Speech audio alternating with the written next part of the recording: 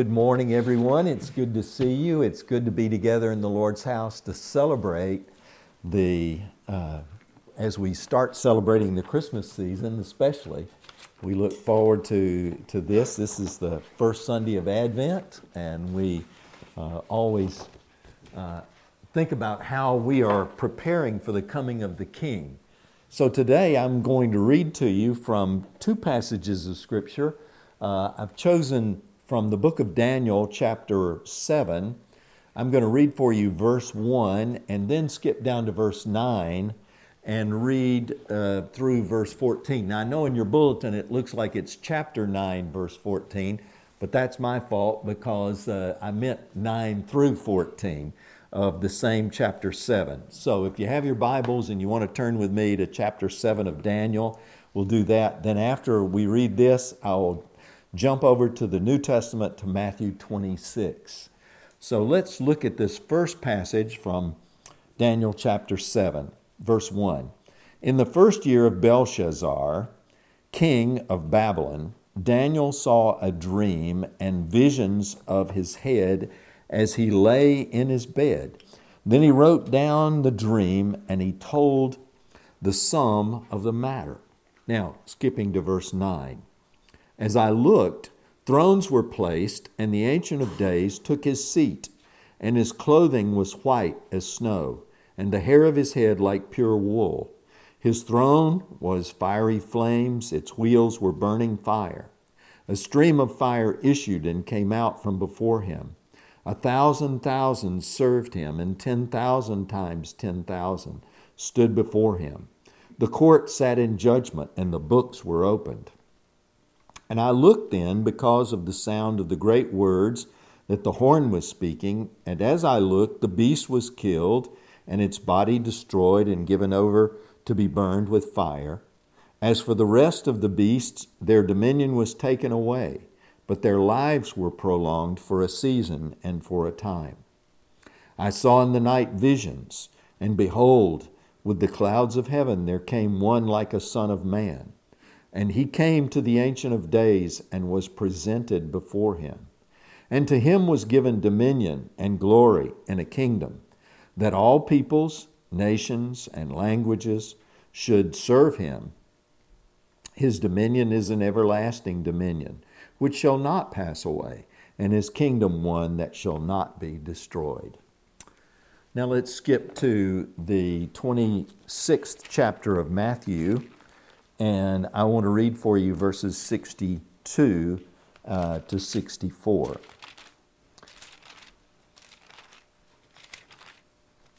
Matthew 26, 62 to 64.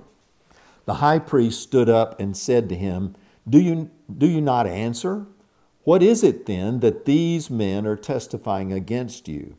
But Jesus kept silent, and the high priest said to him, I adjure you by the living God that you tell us whether you are the Christ, the Son of God.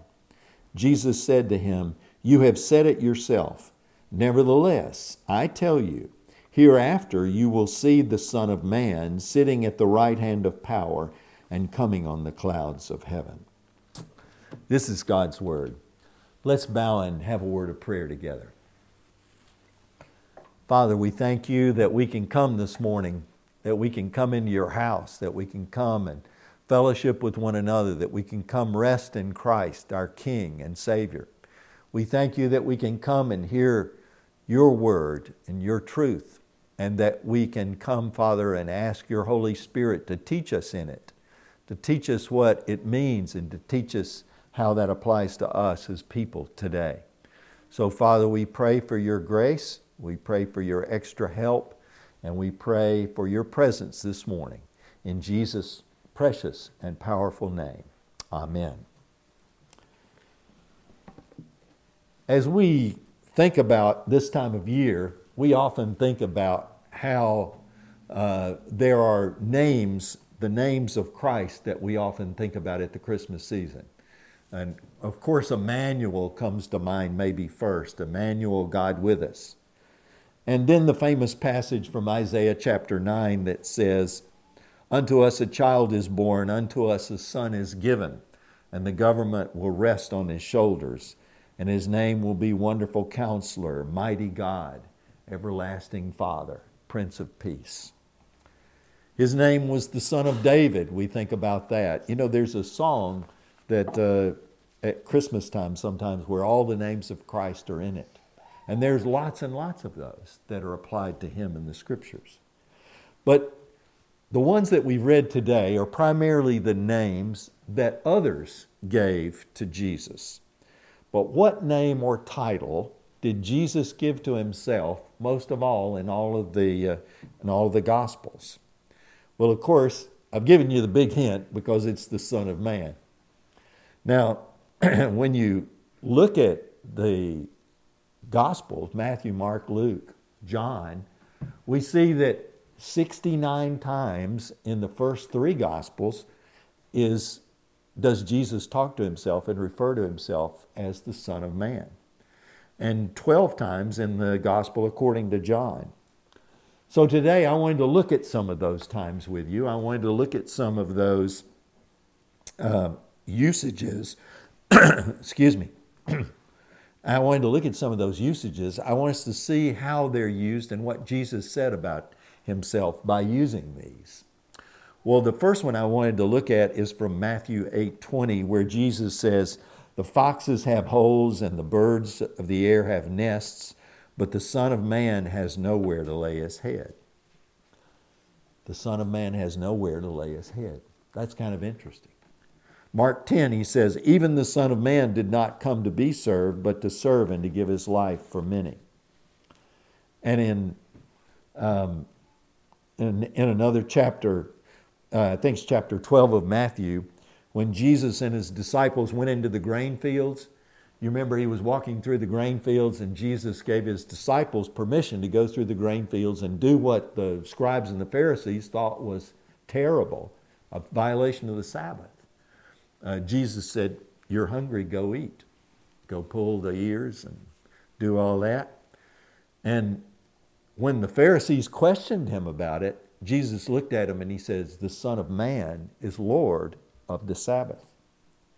In the 12th chapter of Matthew, he said, "Just as Jonah was 3 days and 3 nights in the belly of the sea monster, so will the Son of Man be 3 days and 3 nights in the heart of the earth." And then back in Matthew chapter 9, Jesus, healed a paralyzed man. And he said to him, "Take courage, son." He said, "Your sins are forgiven." And the scribes in the crowd said, "Wait a minute, how can this guy forgive sins? Only God can forgive sins." They were thinking that in their minds. And Jesus knew what they were thinking, and he spoke out and he said, "This is so that you know that the Son of Man has authority on the earth to forgive sins." There are passages here that are both high and low, aren't they? The Son of Man has nowhere to lay his head. On the other one, the Son of Man is Lord of the Sabbath. The Son of the Man has power to forgive sins. Now, it's interesting when Jesus starts calling himself the Son of Man, he doesn't say, "I am a Son of Man," like we're all sons of human beings. We're all human beings. He didn't say that at all. What he says is, "I'm not a Son of Man, but I am the Son of Man." He was very careful to point to what they knew well from the Old Testament, that he was the Son of Man, spoken of as the powerful person who was going to come from heaven, who was going to be a king, who was going to take his throne, and when he did, he was going to make all things right and new. That's the Son of Man that he was referring to from Daniel chapter 7. Well, the Son of Man from Daniel is this great exalted king who's coming from heaven, coming from the throne of God. Someone else said the Son of Man was this divine messianic figure who defeated evil and injustice by ascending to the throne. So it's a great high title. So what did they think when Jesus started calling himself the Son of Man? You know, they wanted to kill Jesus on many occasions. They wanted to kill him when he made high exalted claims. And here is one time where he's making this wonderful claim to be the Son of Man from the Old Testament. So today what I want us to do is I want us to look at the title, the Son of Man. I want us to look at what people around Jesus thought when he said he was the Son of Man. And I want with you to see what Jesus was teaching about himself when he called himself the Son of Man. Because you see, if Jesus took the time and the occasions to call himself the Son of Man 81 times in the Scriptures, then there's something there that we need to definitely not miss.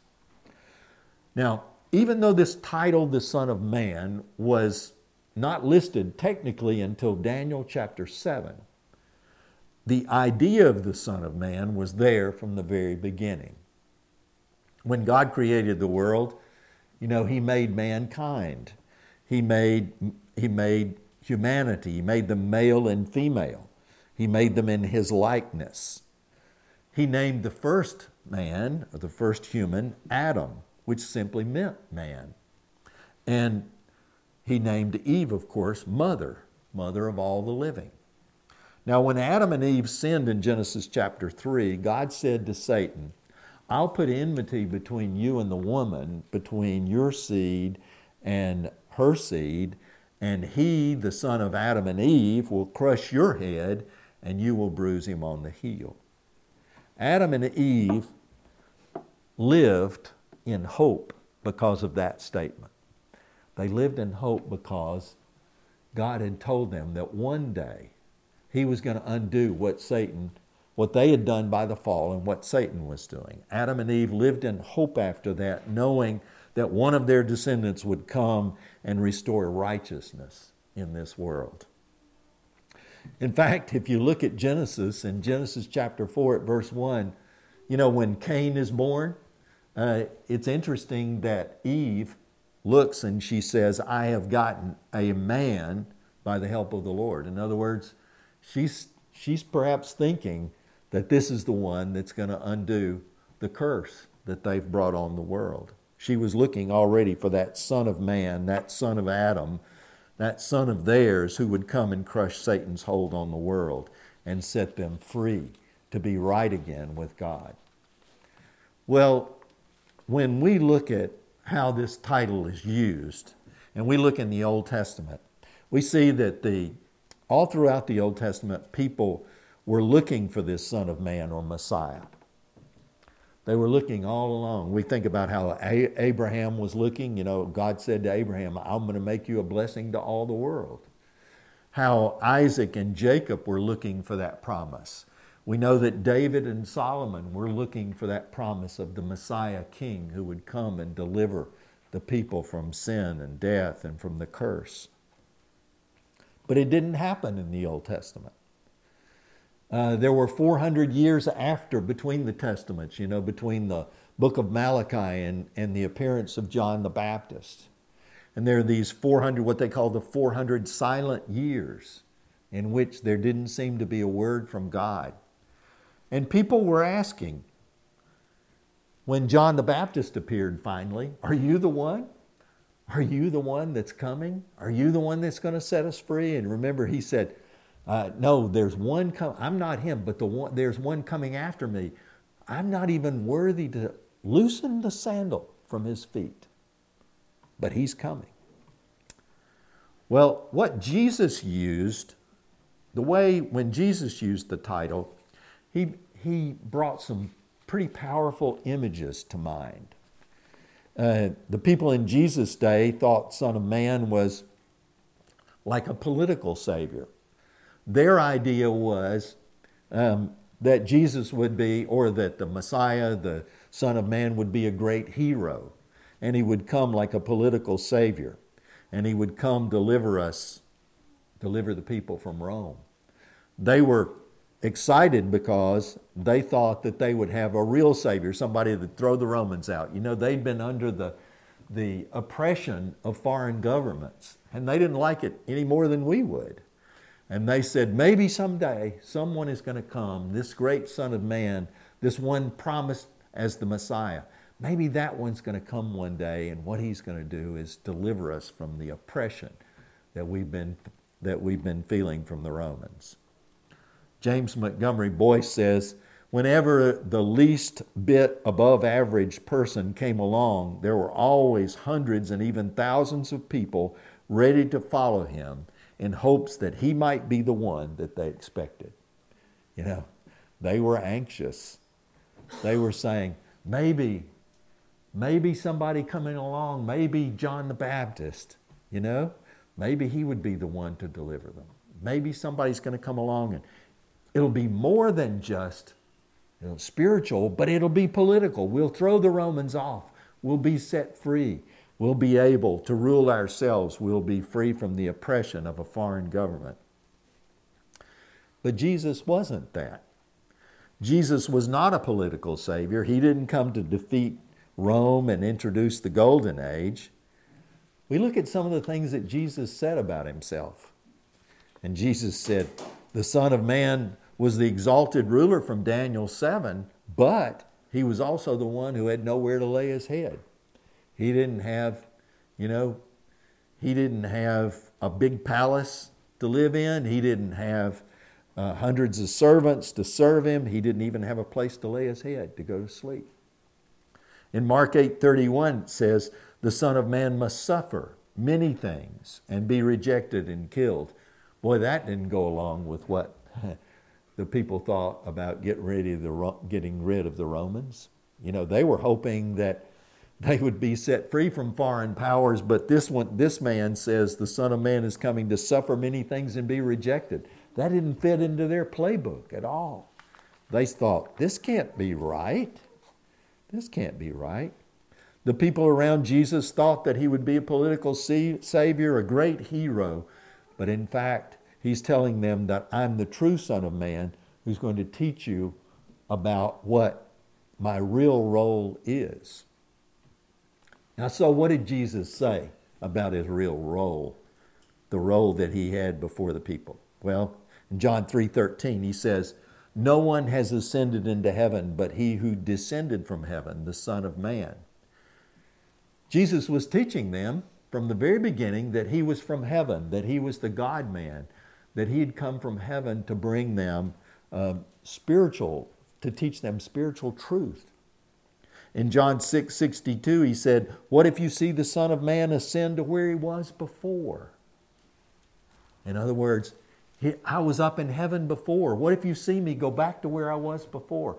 Jesus is always claiming that he came from heaven, that he's divine, that he's the Son of God, that he's the Savior of the world.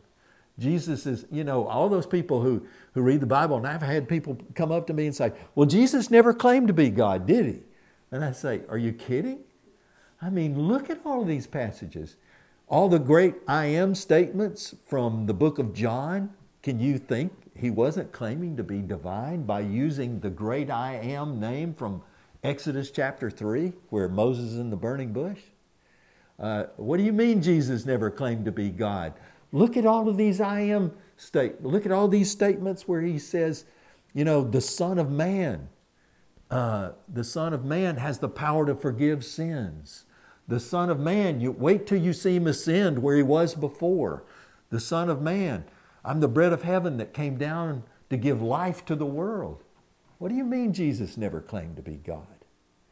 That doesn't fly, y'all. If you read the Bible, you can never say Jesus didn't claim to be the Son of God and the Savior of the world. He didn't claim, Jesus is not just a great teacher. Jesus is not just a historic figure that came, whose life we want to imitate. Jesus is not just a great person or a philosopher that we can take his word or pass it on. Jesus is either who he said he is, or as C.S. Lewis said, he's the man who is on the level of the lunatic who thinks he's a poached egg. He's either who he said he was, or he's a nut. He's crazy. He's claiming things that people in the insane asylum don't even claim. Jesus is teaching them that he came from heaven, that he's the divine Messiah. That's what he said in John chapter 3 that I just read you. And then again in John chapter 3, he's teaching them that the work of the Son of Man was to suffer and to save them. Let me read you from John 3:14 and 15, right before John 3:16. the God so loved passage. He says, "For no one has ascended into heaven but he who descended from heaven, the Son of Man. As Moses lifted up the serpent in the wilderness, even so must the Son of Man be lifted up, so that whoever believes will in him have eternal life." There's a great claim. That in Jesus, in the Son of Man, in him alone is the way to have eternal life. There's one of those great claims of Jesus. Jesus is teaching them by using the title Son of Man that he came from heaven, that he's the Messiah. He came to say that his work was to save people who are lost. He said, as Moses lifted up the serpent in the wilderness, even so must the Son of Man be lifted up. In other words, he's going to be lifted up on the cross. He's going to have to suffer. But in that suffering, he's going to be redemptive. He's going to save us from our sins. And then whoever believes will in him have eternal life. In other words, whoever believes in the Son of Man is going to have eternal life. You know, how would it be if I walked down the street and said to any of you, well, whoever believes in me is going to have eternal life? Well, you'd say, Calvin's crazy. He's a nut. But Jesus said this. Jesus made this great title apply to himself. Now, the Jews were looking for this political savior, looking for somebody that's going to kick Rome out. But Jesus comes in saying, I'm not that. I've come to do more important things now. Later, we'll talk about when everything's going to be remade. Later, we're going to talk about when the world is going to become new. But he says, this time, I've come to seek and to save that which is lost. And Jesus taught them that they had to be personally joined to him by faith, that they had to embrace him by faith. In John chapter 6, verses 53 and 54, let me read these for you. John 6, 53 and 54. So Jesus said to them, truly I say to you, unless you eat the flesh of the Son of Man and drink his blood, you have no life in yourself. He who eats my flesh and drinks my blood has eternal life, and I will raise him up on the last day. Now this is the eat and drink imagery, which reminds us that he's speaking about believing, about taking the truth about Jesus into our innermost being and into our hearts. Again, James Montgomery Boyce said this, to be saved, a person must believe on Jesus, and that belief is a thing that makes Christ as much a part of the believer as literal eating and drinking of him would do. We have to take the truth about the Lord Jesus Christ into the center of our being, just like eating and drinking. And then Jesus used this title of Son of Man to teach them about the judgment that was going to come on the last day. In John chapter 5, verses 25 to 29, let me read these for you. John 5, 25 to 29. Truly, truly, I say to you, an hour is coming and now is, when the dead will hear the voice of the Son of God, and those who hear will live. For just as the Father has life in himself, even so he gave to the Son also to have life in himself. And he gave him authority to execute judgment, because he is the Son of God, Son of Man. Do not marvel at this, for an hour is coming in which all who are in the tombs will hear his voice, and they will come forth, those who did good deeds to a resurrection of life, and those who committed the evil deeds to a resurrection of judgment. Here's Jesus saying, I have come so that I will be the judge on the last day, and as the true exalted Son of Man, I will bring in a perfect kingdom that will last forever. You see, that's what Jonathan was talking about. That's what we're looking forward to. This King of all kings, this Lord of all lords, who's coming to rule and to reign and to institute his kingdom. And it's going to be a kingdom that will fill the whole earth, and a kingdom that will last forever. See, this is the point of the visions in Daniel. You know, there's a couple of visions, and the visions seem to have a similar focus. They talk about a great statue, and it had different parts, and those different parts symbolize the different kingdoms. And then he talked about the other vision, and he said the different creatures that would rise. And these were indicative of these great kingdoms that were going to come on the earth. There was the Babylonian kingdom. It would rise. But is Babylon a great kingdom today? No. It fell and it's gone into the dust. What about the Medes and the Persians? They had a great kingdom in history. They were powerful. They overwhelmed. The laws of the Medes and Persians couldn't be changed. That's what they said. But that kingdom is gone, isn't it? We come along, the Greeks had this great, they had great philosophy. The Greeks had this great world culture. They covered the whole known world for a while. And it was, it was a great, wonderful thing that you saw. But what happened? The Greek culture, is Greece a powerful nation today? No, they're on the throes of bankruptcy, have been for about 10 years. What about Rome? Rome was this great power, controlled the earth. A Roman citizen could walk from one end of the empire to the other end of the empire, and he could walk safely. Nobody would touch him because he was a Roman citizen. And if you touched a Roman citizen, if you harmed him, the whole wrath of the Roman Empire would come against you. Rome was so powerful that they could do that, and they could say that. Their language was across the world. Their empire reigned. Are they a power today? Is Rome a power today? No. It's gone. Their amphitheaters are crumbling. We can see them. The viaducts are still there that carried the water. We can still see part of the Roman pavements. It was there. But their kingdom is gone. Their kingdom is gone. See, nations rise and nations fall. But the book of Daniel tells us, yes, nations rise and fall in this world, but there's a kingdom coming that's going to last forever. It's going to fill the earth. It's going to rule, and the King of all kings is coming. The Lord of all lords is coming, and He's the great Son of Man, the Messiah, who's going to save us and institute a kingdom that can never be destroyed. All the other world religions began in regional places and have mainly stuck in regional places. Most of the Hindus are in India. Most of the Buddhists are out there in the East. Most of the ancestor worshipers are. But Christianity started in the Middle East. It moved to the West. Now it's in what they call the Global South. The Global South is more Christian. Africa alone has more than, I think they estimate, more than 500 million Christians. And it's going to be 1 billion by 2050. Can you imagine? The growth of the kingdom of God. The kingdom of God began. All the other kingdoms have risen and fallen. All the old world religions are trapped in certain geographical areas. But the kingdom of God, the glory of the gospel, has gone across the whole globe.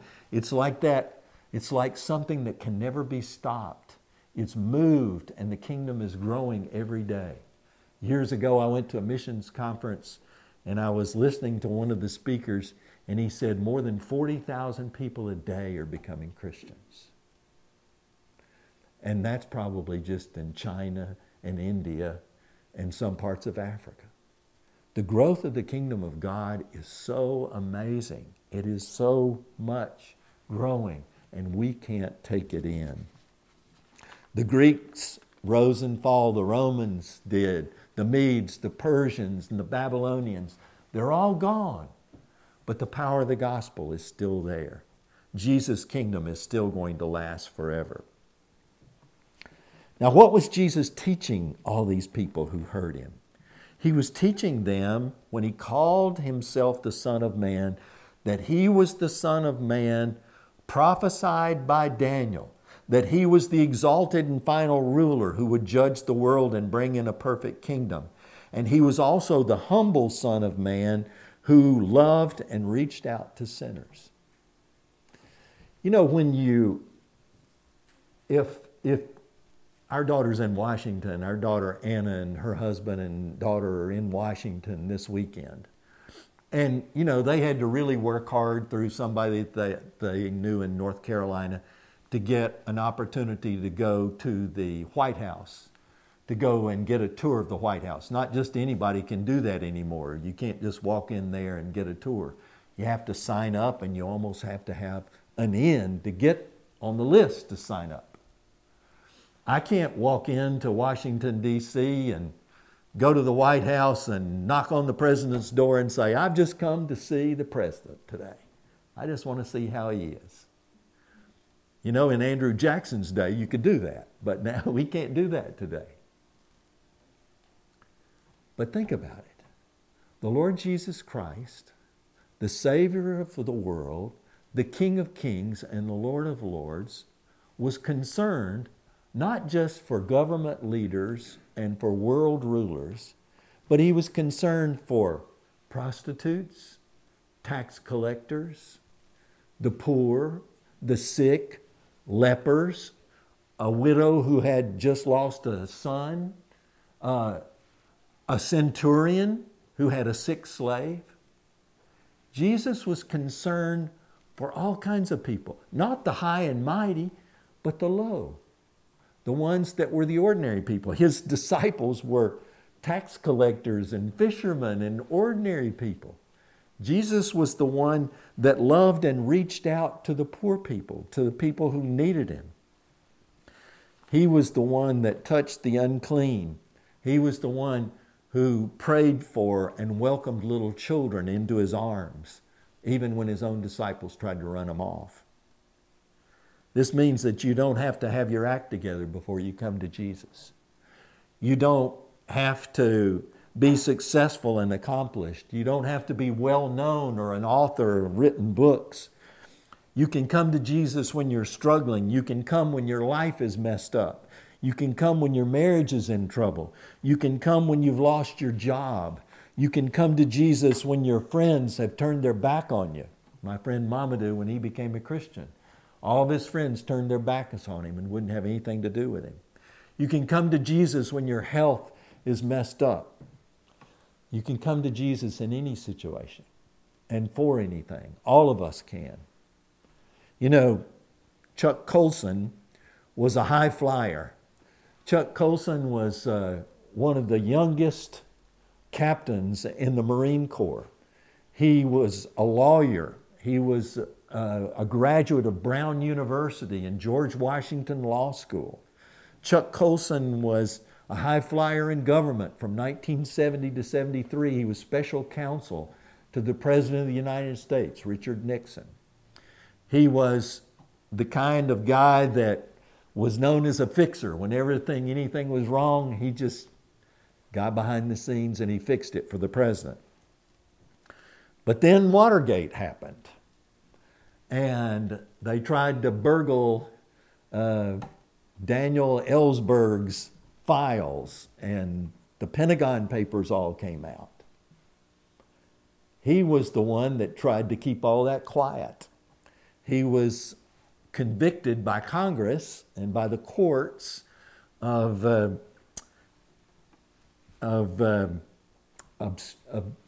what do you call it? Obstructing justice. Thank you. I couldn't think of that word. He was guilty of obstructing justice. They said he was going to go to prison for 1 to 3 years. Chuck's life was really on the skids as far as he was concerned. You remember, he didn't know what to do. I mean, here he'd been special counsel to the president. He'd been in the West Wing. He'd gone on all these trips. He made things right. He was a high flyer. And now all of a sudden he's convicted of harming the justice process and of trying to subvert justice by hiding what the president had done and what the people below him had done. His political life was over. He had a friend, though, who was a Christian. And this friend witnessed to him. He went to see him one day when he was very low. His friend had given him the book, Mere Christianity by C.S. Lewis, and witnessed to him and told him he needed to trust Christ as his Savior. Chuck walked out of that man's house broken. He got in his car and sat in that man's driveway, and he said all he did was cry and pray. And he finally prayed and he said, Lord, I know I need you. All I know is I need you and I want you to save me. Chuck Colson, the hard Marine captain, the lawyer, all this, he was converted to Christ and his whole life was changed. You see, because anybody can come to Jesus. The ones that are high in government and lifted up, or fishermen, tax collectors, ordinary people with jobs like ours. We can all come to Jesus because he cares about us. He's the humble Son of Man who didn't have a place to sleep, and yet he had time for children, for prostitutes, for tax collectors, for sick people, for people who had lost loved ones. You can go to Jesus with any problem. You can go to Jesus with any need. Now, if you look at the book of Daniel and you look at the kingdoms that rose and fell, if you look at the Babylonians, the Medes, and the Persians, if you look at the Roman Empire, you will see that they were all proud kingdoms. And they all operated by strong government and by military might. But the kingdom of God is not like that. The kingdom of God is built on love and sacrifice and service. See, that's what God has called us to do, isn't it? He's called us to be people like Jesus who love the humble, the weak, the needy, the poor. He's called us to love people with problems, to love people who are suffering. The kingdom of God is built on love and sacrifice and service. The true king, the true Son of Man, was not a proud man like Nebuchadnezzar. You read the book of Daniel, Nebuchadnezzar is so proud, his pride has to be cut down, and he has to be cut down and live like an animal for 7 periods of time because he was high and lifted up in his own view and he thought he was the top of the food chain. But the Lord Jesus Christ is the true king. He's not like that. He was the suffering servant. He came to serve us by giving his life for us on the cross. He came to give us his righteousness and to take away our sins. And don't forget that Jesus is the God-man, the Messiah from heaven, the Son of Man who is coming again. And he's coming from the right hand of power. And he's coming for us. He's coming on clouds of heaven, it says. He's coming to judge and renew the whole world. And if you go back and if you look at the book of Daniel, and if you look at what it says about his dominion, you'll see that his kingdom has no end. His kingdom has no end. Life on this plane has an end, doesn't it? We have a beginning, we have an end. There's death, and a lot of people spend a lot of time being afraid of death. They're afraid of death that's coming. They're afraid to get sick. But if you go and you look at the book of Daniel and you look what it says about the Lord Jesus, about this one who's been given dominion and power, you'll notice that it says he's the King of all kings. He's the King of all nations. He's the King of all peoples and all language groups. He's been given power and glory and dominion over all of those things. And one day it says every knee will bow and every tongue confess that Jesus is Lord to the glory of God the Father. In other words, the triumph of Jesus. The ultimate triumph when everything will be under his control. When Satan will be kicked out. When death and evil and suffering and all of those things are gone. He will be Lord and King, and his kingdom will fill the whole earth. He's come from heaven, you see. And he's come from heaven for you and for me. And he's come so that we can live out the values of his kingdom, which are love and sacrifice and service, until he comes. Even so, come, Lord Jesus. Let's pray. Father, we thank you for Jesus, the great King of kings and Lord of lords, the one that you exalted from your right hand to come for us, the one that you sent to die on the cross to save us, the one that you sent to take away our sins and iniquity and to take them on himself and to give us his righteousness. Thank you, Father, for this Jesus who is ultimately going to triumph when he comes again. And he's going to rule and to reign and to bring justice to the full and to bring righteousness to the full. And Father, we long for that day. We pray that while we're here, you will give us not the spirit of Nebuchadnezzar, but the spirit of the Savior, so that we love and serve and sacrifice for others. For it's in Jesus' name that we pray. Amen.